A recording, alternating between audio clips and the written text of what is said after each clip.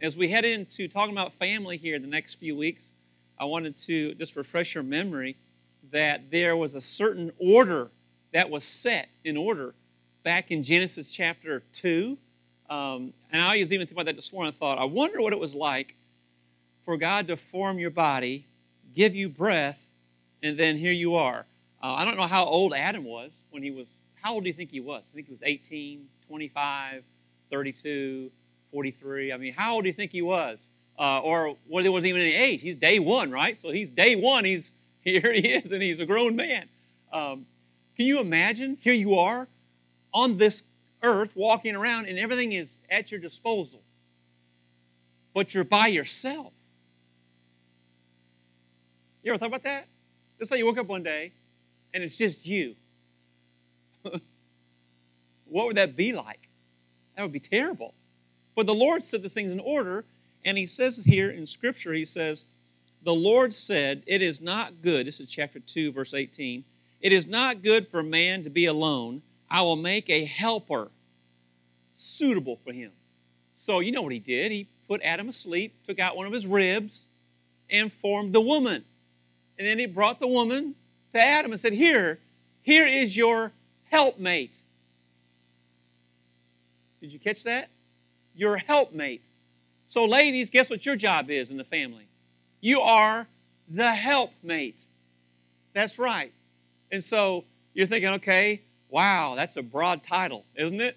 I mean, if I ever think about what my wife does throughout the week, it makes my head spin. And when she was away and not feeling well, and I had to go home to take care of things, I'm thinking, okay, oh my gosh. Forget scrubbing the tub, forget the toilet, forget the sink, forget the dishes. Okay, wait, we got to eat. Okay, hold on. Oh, we got to, oh my gosh, the clothes. Oh my God, I got to sweep. I mean, there's so many things that she does that you don't realize until mama's either impaired or gone. But you are the helpmate. So here is Eve given to Adam, and they're walking around just enjoying. And so the Lord shows up and He says, there's an order that I have. And so as we head in today and look at some things, we're going to kind of talk about the men today a little bit, but let's kind of focus on that. But men leading in the family. Because the Lord set it up to where the man is the head of the family, just like Christ is the head of the church. He says that in the book of Ephesians. And so the man is supposed to lead. And we'll end today, too, with some helps for those, maybe your husband doesn't lead, or maybe you're a single mom. I'll give you some helps on that as well. But the pattern is there's supposed to be a husband and a helpmate, and then if there is children, which you're blessed with, then there needs to be some order, set in order. And so, and I was talking to my wife last night, too, went out to quick little bite, and I said, what do you think about this, that, and the other? And she's giving me some of her thoughts for the day. And I said, well, what do you think about maybe the wife that doesn't let her husband lead? Because is there possibly wives that don't allow their husbands to lead? They wear the pants in the family, kind of say? And she goes, that's out of order. I said, girl, you got to get yourself some asparagus. Go on, go, girl, go. And so she was getting with it. And you've seen those families, right? Maybe you're like that. Maybe you get home, you're like, well, no one ever knows, but I made the decisions here. The lady. Well, I don't know. I haven't been in your house. So maybe that's the way it runs. I mean, I don't know. But the thing is, there is an order. And I'm pretty sure that when the order is put in place and everybody has their position and does the right things, the family is blessed and it thrives. And, and even I realize, too, the older I get, the real things that we go through, I realize that everybody here, we all fall short. Don't we? Everybody here, we all fall short. So nobody's arrived. Oh, I got this down. No, guess what? Nobody's arrived.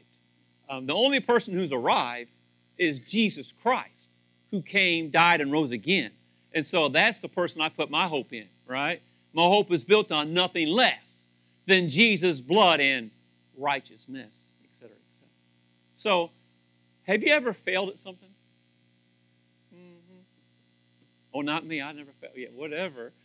Have you ever excelled at something? Like, nailed that. Like the SAT. What's the highest score? I got 2,400. I don't know what the highest score is in the SAT. Who nailed that? Not me. I had to take it twice. Barely got into school, thank God. Woo. Did I get enough? Okay, good. I got in. Woo, thank God. Failing, succeeding. And then I started thinking, and I made a list. I put a little line on the last sheet of paper. I said, okay, let's see the guys who really had it going on and the ones that kind of didn't. So I was going through Genesis to start, thumbing through there. And Adam, I put him on the failed side because he was right there. He should have told his wife, don't touch that. Don't do that, right? He was right there. It was just the two of them. Unless maybe he was away doing something. Or I think he was there. I wonder how many of us guys see our wives doing something, we don't stop them. Just a thought, maybe. Then there was Jacob. I put him on the failed side, but yet he was. What about Moses? Well, he was, but no, he. The list was like, it's ludicrous. I'm like, everybody fails. But you need to continue to do what? To lead. Every home needs a man to step up and lead, physically, spiritually, emotionally. So if you're a teenager or you're younger, you're like, well, I'm just going to check out for a few weeks, kind of just count the ceiling tiles, 1, 2, 3, as you do after the test at school. Remember you get done at school, bring a book, or no, you don't have books. You got, you sit there. They're counting the ceiling tiles. How many? There's 245 in this room, and one's kind of off kilter. And the kids at school, it's terrible. It's terrible. It's like hours waiting on everybody to get done testing. Please get done. But physically, spiritually, emotionally, the man needs to lead. Physically, he needs to be out there working, supporting the family. We talked about that, right, ladies? If you find somebody, make sure the guy's working, right? Don't just say, well, no, get a guy that's going to work for you, right? Make sure you get that. Then you have someone that needs to be emotionally stable, who needs to make sure they align themselves with the Word, gets with other men, and then emotionally is able to support himself and others, and then pass it along to the family. And then spiritually, those who dive into the Word, show thyself approved. We as men of God need to be men and family. We need to be reading and researching and knowing the Word of God, because our kids are going to be asking questions about this. They are. They're going to ask you questions. So men, we need to dive in and be able to do that and lead them spiritually in the family. Having what? Reading times, having some devotional times. I remember one time I was working kind of nights, I don't know what you call it. You go in at 1 and 2 in the morning. I don't know what you call that, but it's just a crazy shift. And so I had to go to bed after dinner. I mean, we'd eat dinner. I went to bed. Because if you didn't, you were like toasted. And so the wife's like, well, what do you do about the kids? I mean, the kids are 6, 7, and they wanted their story time. And I said, I know what I'll do. You remember those little cassette tapes you put in the player, and you push the record and play button at the same time, and it records? Well, I did that. And I would put stories on there, and then at night, Sharon would play them. Of course, I was sleeping in the room, and she'd play them for the game. Oh, yeah, all right. That was just a season we went through. And then she would do things, and then I would do things, and then we did certain things, and then as they grew up, got a little older, then we do more stuff around the table. And then, there's something about that dinner table and the family getting together, and I love the dinner table. I truly believe the dinner table is the key to success in the family. And I know it's getting probably far and few between, and then these go to the dinner table. Well, these don't need to go to the dinner table. We never had that issue when I was a kid, and when I was raising my kids, we didn't have these. But now, these need to go away, and the dinner table for me is the key. Why? Because everybody comes together, and everybody discusses their day, and everybody, you can kind of see the attitude going on over here. Like, hey, what's up with you, little Bobby? What's going on over here, Or hey, oh, great job, Bobby, what you did. Or this, there's a lot of praise, a lot of correction. The dinner table for me is like an incredible time. And so it was, to me, was one of our things that we did and did religiously, is to make sure we took care of that. Of course, when they get jobs, and then everybody gets scattered, and I understand that.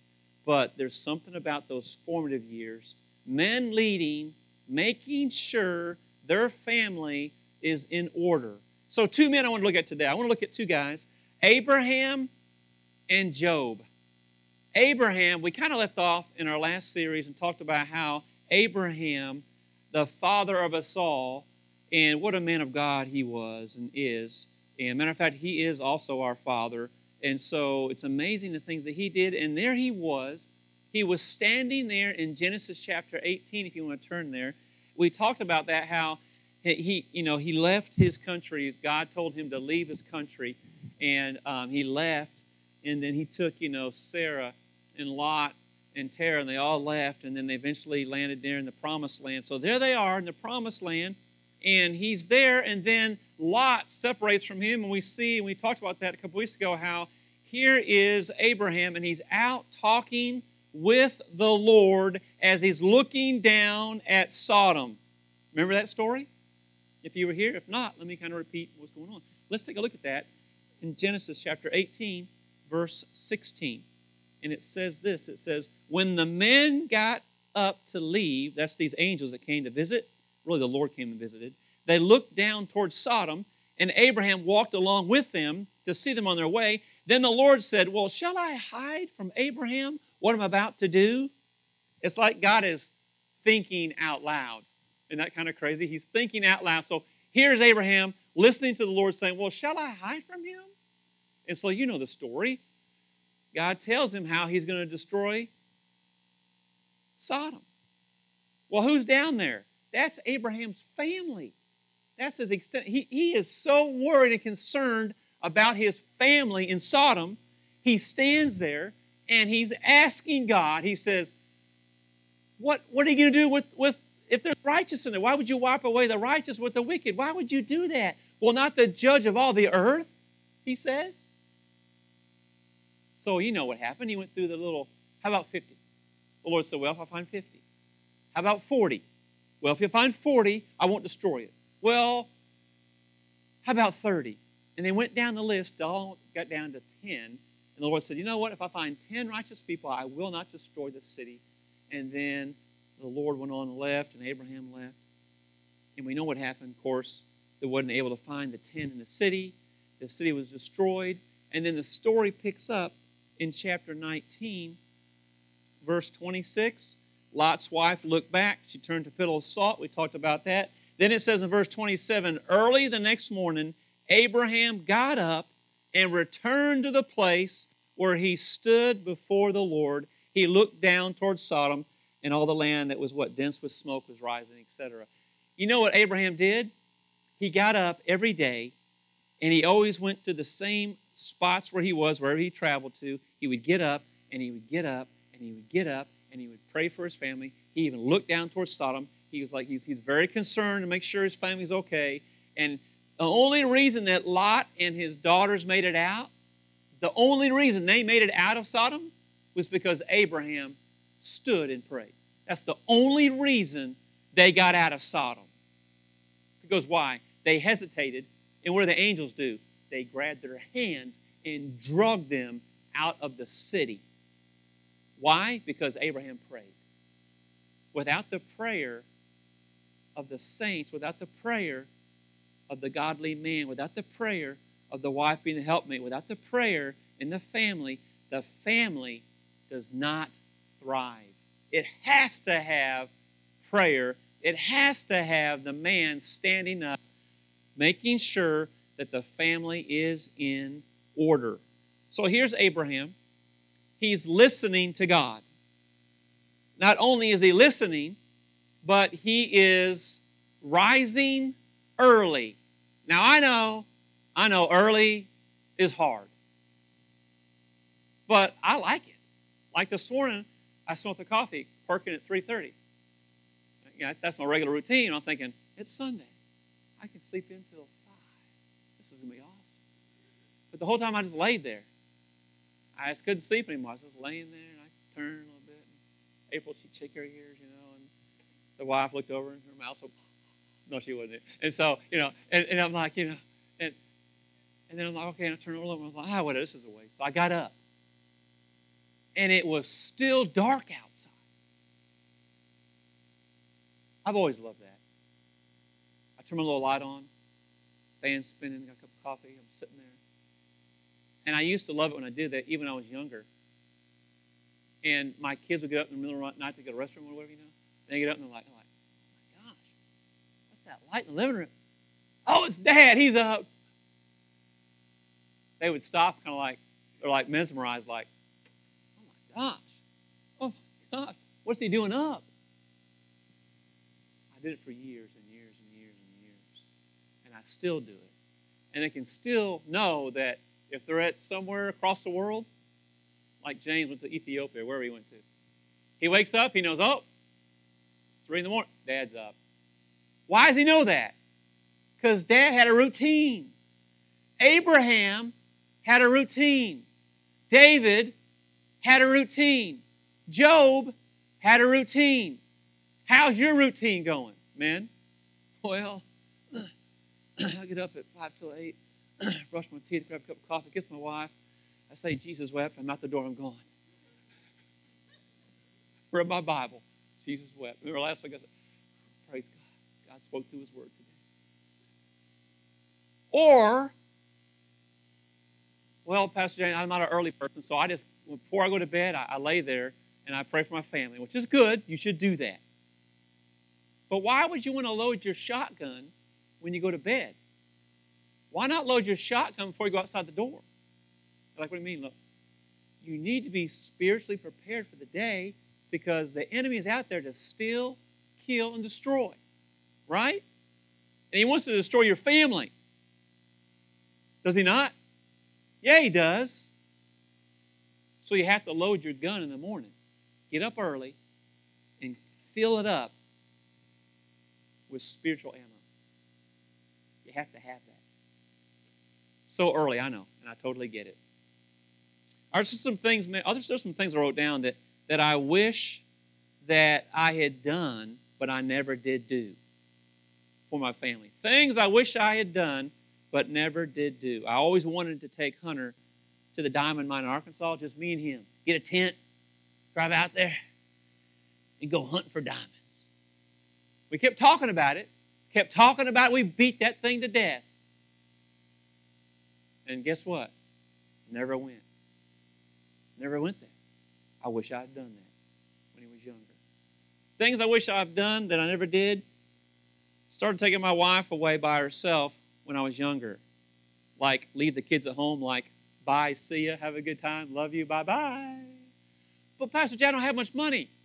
It doesn't matter. Get a tent, go to a park. It's like $20. Hook up with a fan. Okay, you can $29.99 because you're going to hook up the electricity, get a little water too, and spend the night. Or find a friend who has a house somewhere. Or just sleep in your car, go somewhere.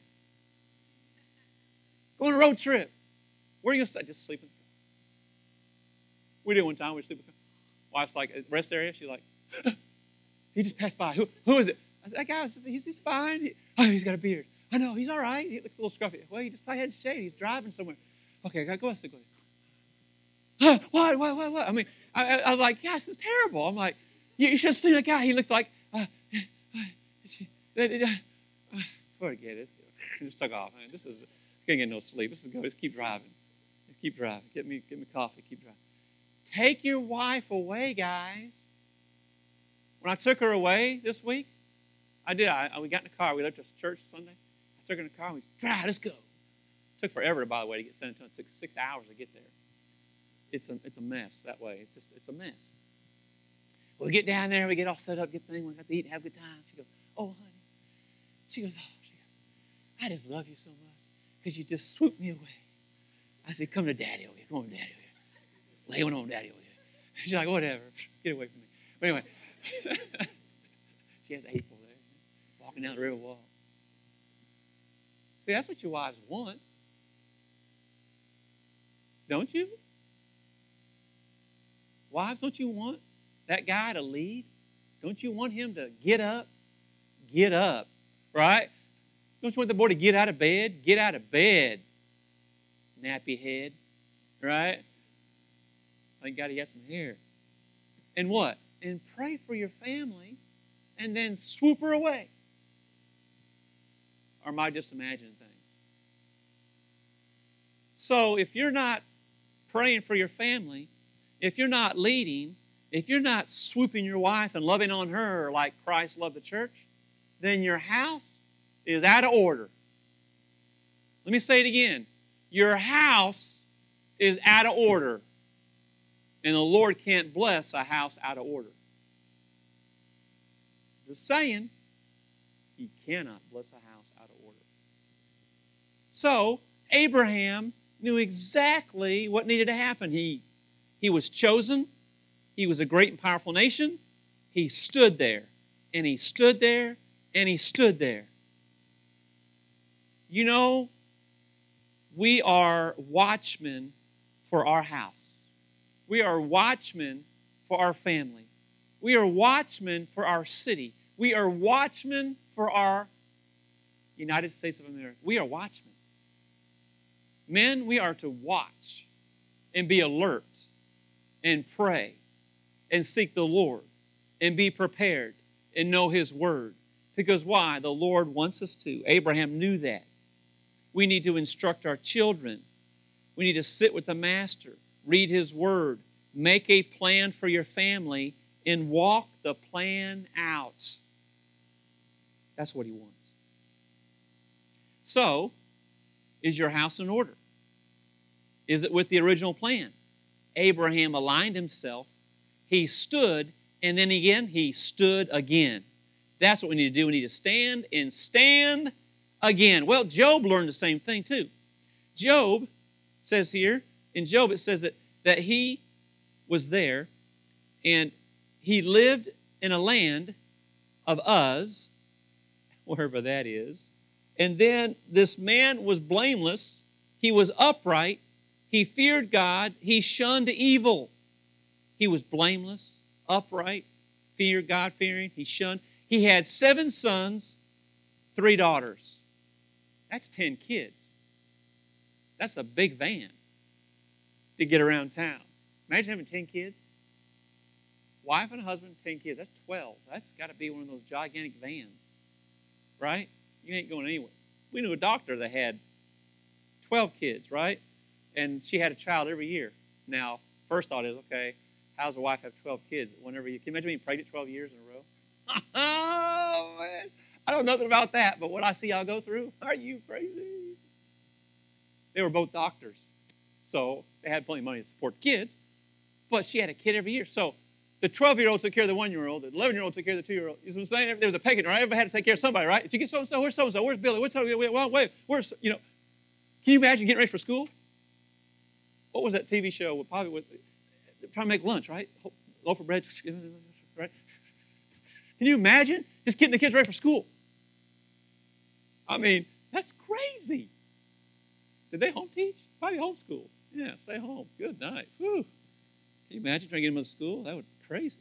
Job had 10 kids. He owned 7,000 sheep, 3,000 camels, 5 yoke of oxen.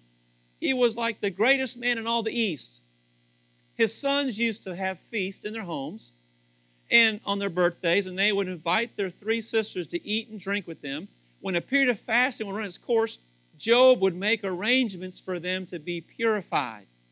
What is that? Early, oh, here it goes.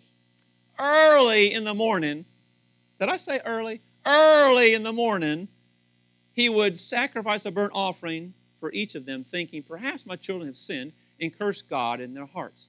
This was Job's regular custom. He had a habit. He worked it out. And he had sacrifices for his kids. Remember things you did when you were a kid? Remember things your kids are doing right now? He would get up thinking, you know, maybe my kids did something and I need to pray. And he would pray and sacrifice.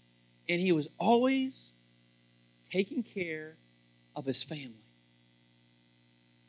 Always. And so Job learned a very important lesson, that you have to do what? Get up, be faithful and loyal, be blameless, be upright, be God-fearing, avoiding evil, having mercy, Father. Have mercy, Father, on my children. Father, and he prayed, and he prayed. Then I started thinking to myself, okay, You can pray for your kids. But when it comes right down to it, every person is responsible for themselves. Are we not? So, it's their choice. You train them in the right way, and they choose their destiny. You keep training, you keep training, you keep training, and they choose their own path. But prayer does work. Doesn't it? Well, I've been praying, Pastor, for 35 years for my daughter. She's still not serving you. You continue to pray and pray and pray. Me and the wife kept talking about it. Like, we can put certain things in place, but in all reality, we can't do nothing. All we can do is be blameless and upright. But prayer is what gets the job done. And I truly believe when me and Greg sat around yesterday kind of kicking around, having a good time together, just laughing. He goes, you know what? He goes, I was just listening to so-and-so on the preacher on the radio. He goes, and it's talked about earnestly seeking God. I said, okay, keep divulging. He goes, it's almost like when we're really in trouble, we earnestly seek God. Who doesn't do that? Let's say all of a sudden today you find out you have cancer all through your body. You're going to die in 6 months. Would you want us to pray for you? Or you go, no big deal. You'd be up here knocking on the door. Pastor, would you pray for me? We have a prayer meeting tomorrow night. I'll be there. When you earnestly seek God, the Lord shows up. So how many times do we really earnestly seek the Lord? Well, things are pretty good right now. Got food on my table, bills are paid. It's amazing how Wednesday prayer once a month kind of starts waning because everybody's good. Everybody's good. But if you had a serious issue, you would be the first person through that door. Right? Isn't that funny how we kind of go through? I looked at my own life, I thought, the times that I really earnestly seek, really got on my face and sought the Lord, He answered. My baby didn't die. Right? You think I sought God for that? You bet. That's my baby. Dying. When I earnestly sought the Lord, He answered. Maybe we're not earnestly seeking the Lord like Abraham and Job. When's the last time you missed a meal or two? Or the first here at the door? Or you call friends up. Let's meet right now. I got to pray right now. My kid is messed up.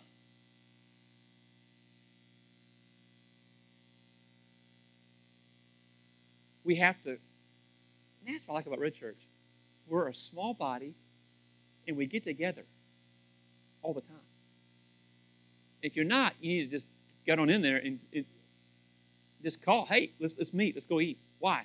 You think it's going, and you get there and they start talking, and all of a sudden, oh, now I know what we're talking. We're going to meet together and talk and take care of it and pray. There's something about that. Abraham knew about it. Job figured it out. I'm hoping I can continue to figure that out. But here's the problem. Leading is hard work. Who likes more work? I'm already wore out thinking about it.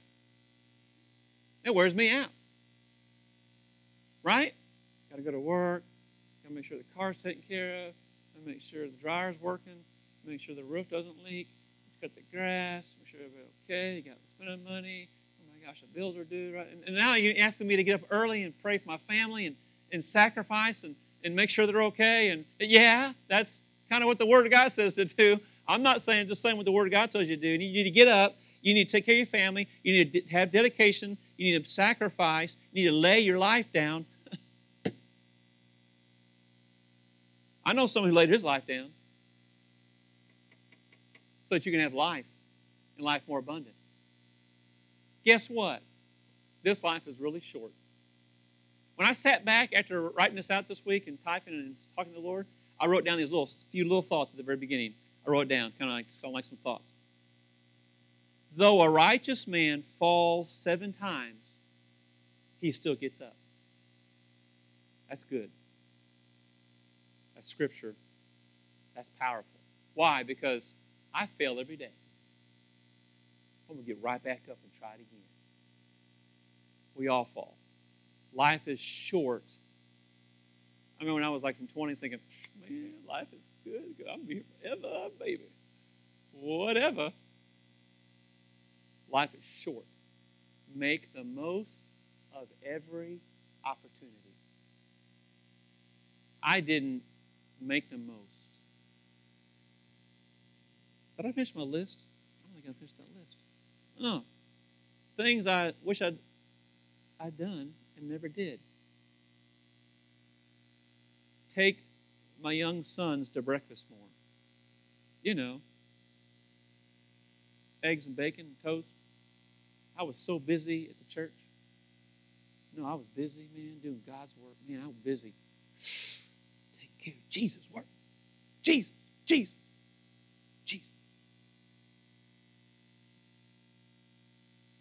Should have been chasing the yolk on the plate with my bread, laughing at my kids, drinking chocolate milk. I'm just telling you what I learned. Life is short. Nothing wrong taking care of your job. But I'm thinking, when I'm on my deathbed, I'm thinking, I just wish I could have been at the church one more hour. Just been there, just sweep that, just sweep, I forgot that one place. I wish I could have got that cleaned up. What was that piano teacher you had? She said, leave a little dust, honey. Leave the dust. Take care of your kids. Yeah, leave the dust. Just take care of the kids. I'm not saying be a slob, okay? All right? Please pick up, all right? Please get rid of the trash.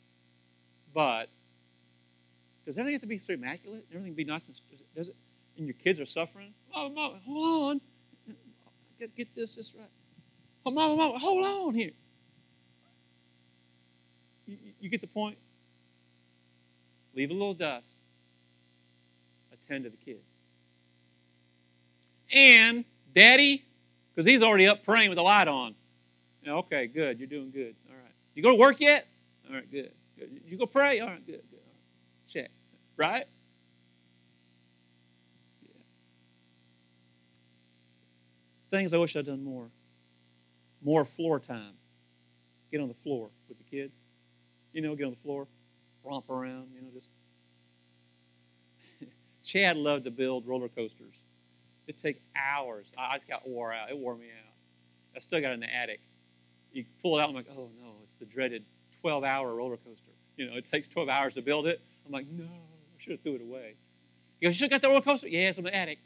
Get it on down, Dad. No, I'm in the attic. On the floor with the kids. Daddy, on the floor with the kids. Daddy, less work, more family. So Abraham got it. Job figured it out. I'm hoping I can get it.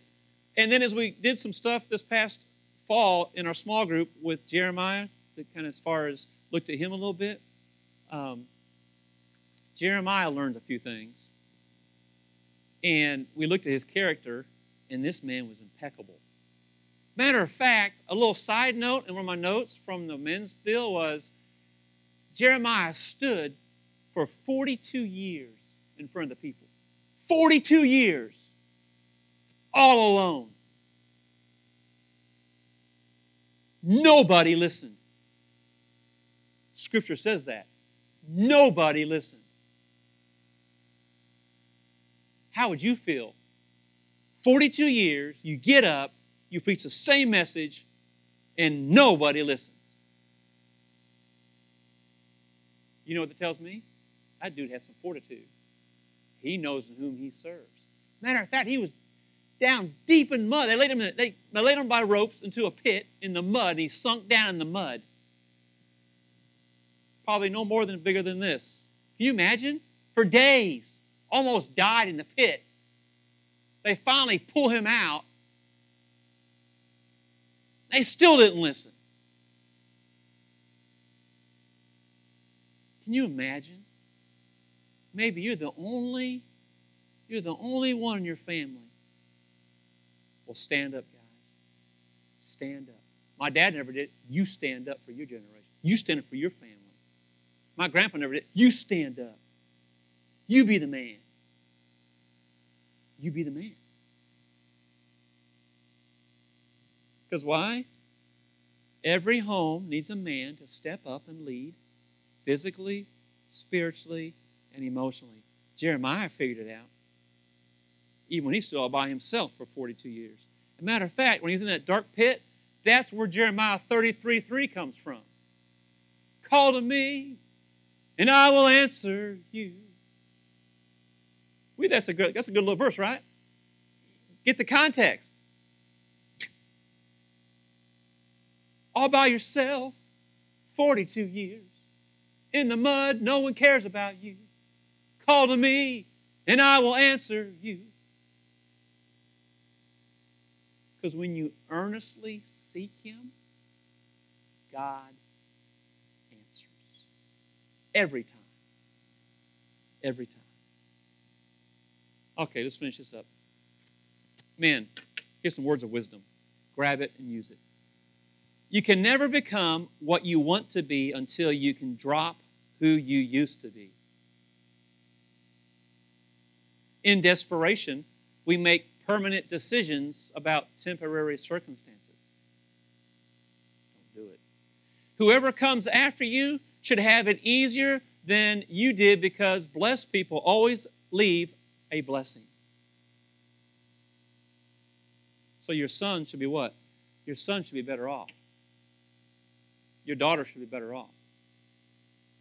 When we leave this building is a premium place on property. Why? We always leave the place better than we first got there.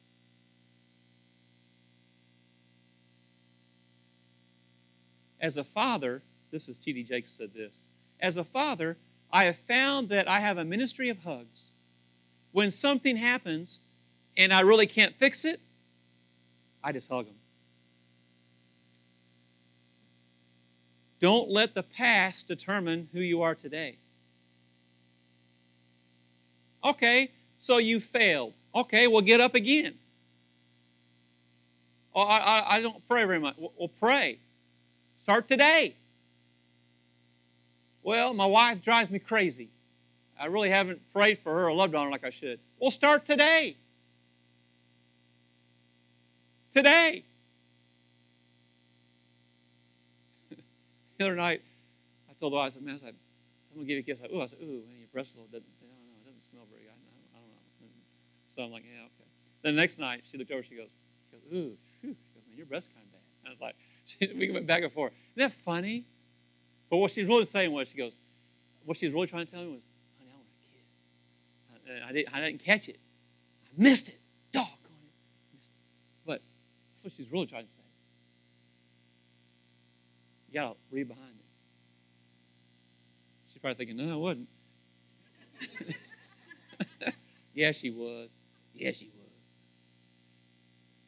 Know your purpose. If not, you'll be manipulated. Wives need you, not things. Offer yourself. Ooh, I like that one.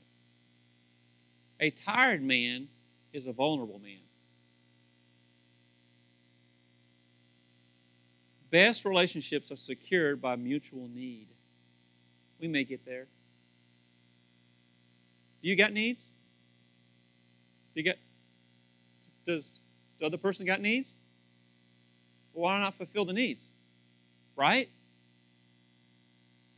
That's like not that hard, right? Like right now I'm getting kind of hungry, so I'm going to go take care of the need, right? Well, your wife needs love, so just give her some love. She's dying for love. She's dying for you to touch her. That's good. You did good, girl. Yeah. Rub his neck, too. Church dismissed. You know how the dog and the legs start shaking, they scratch. Chris is going crazy. Oh, my gosh. That's the way it should be. Should it not? Or am I just reading this wrong? Have y'all read this? It's all in there. Men like to be complimented.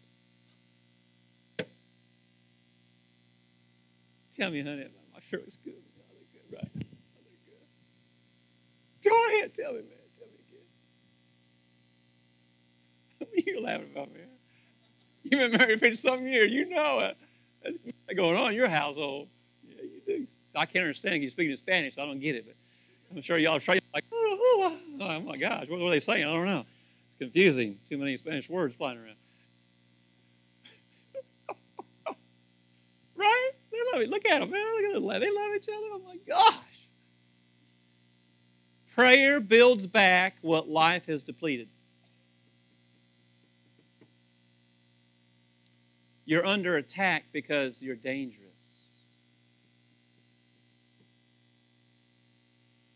How do you feel about this statement, guys?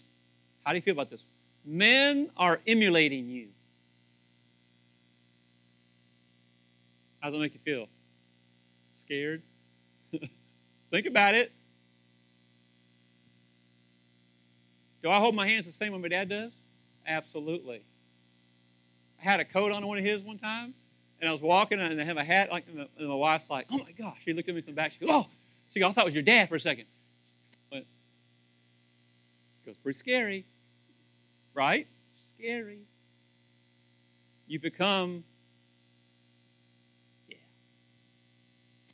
Okay, ladies, if there's no godly man in the house, what do I do? What do I do if there's no godly man? My husband won't get up. He won't pray. That guy, he's just sorry. What do I do?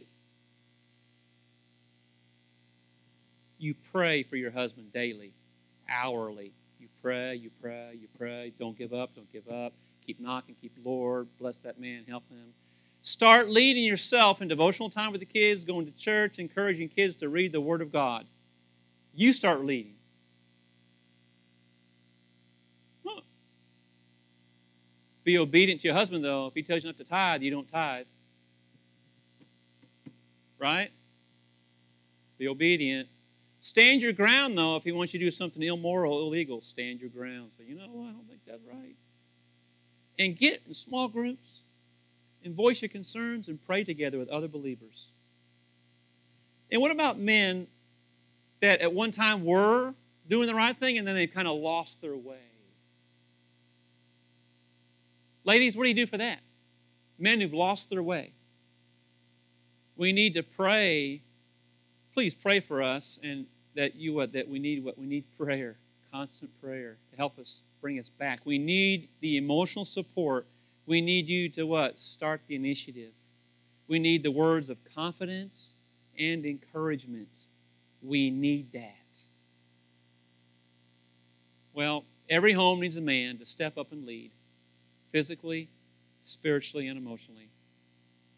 Every home needs that. Every home deserves that. The only way up is down. Stand at your post, guys. Ask with confidence, approaching the Lord humbly, and get up early and seek the Lord.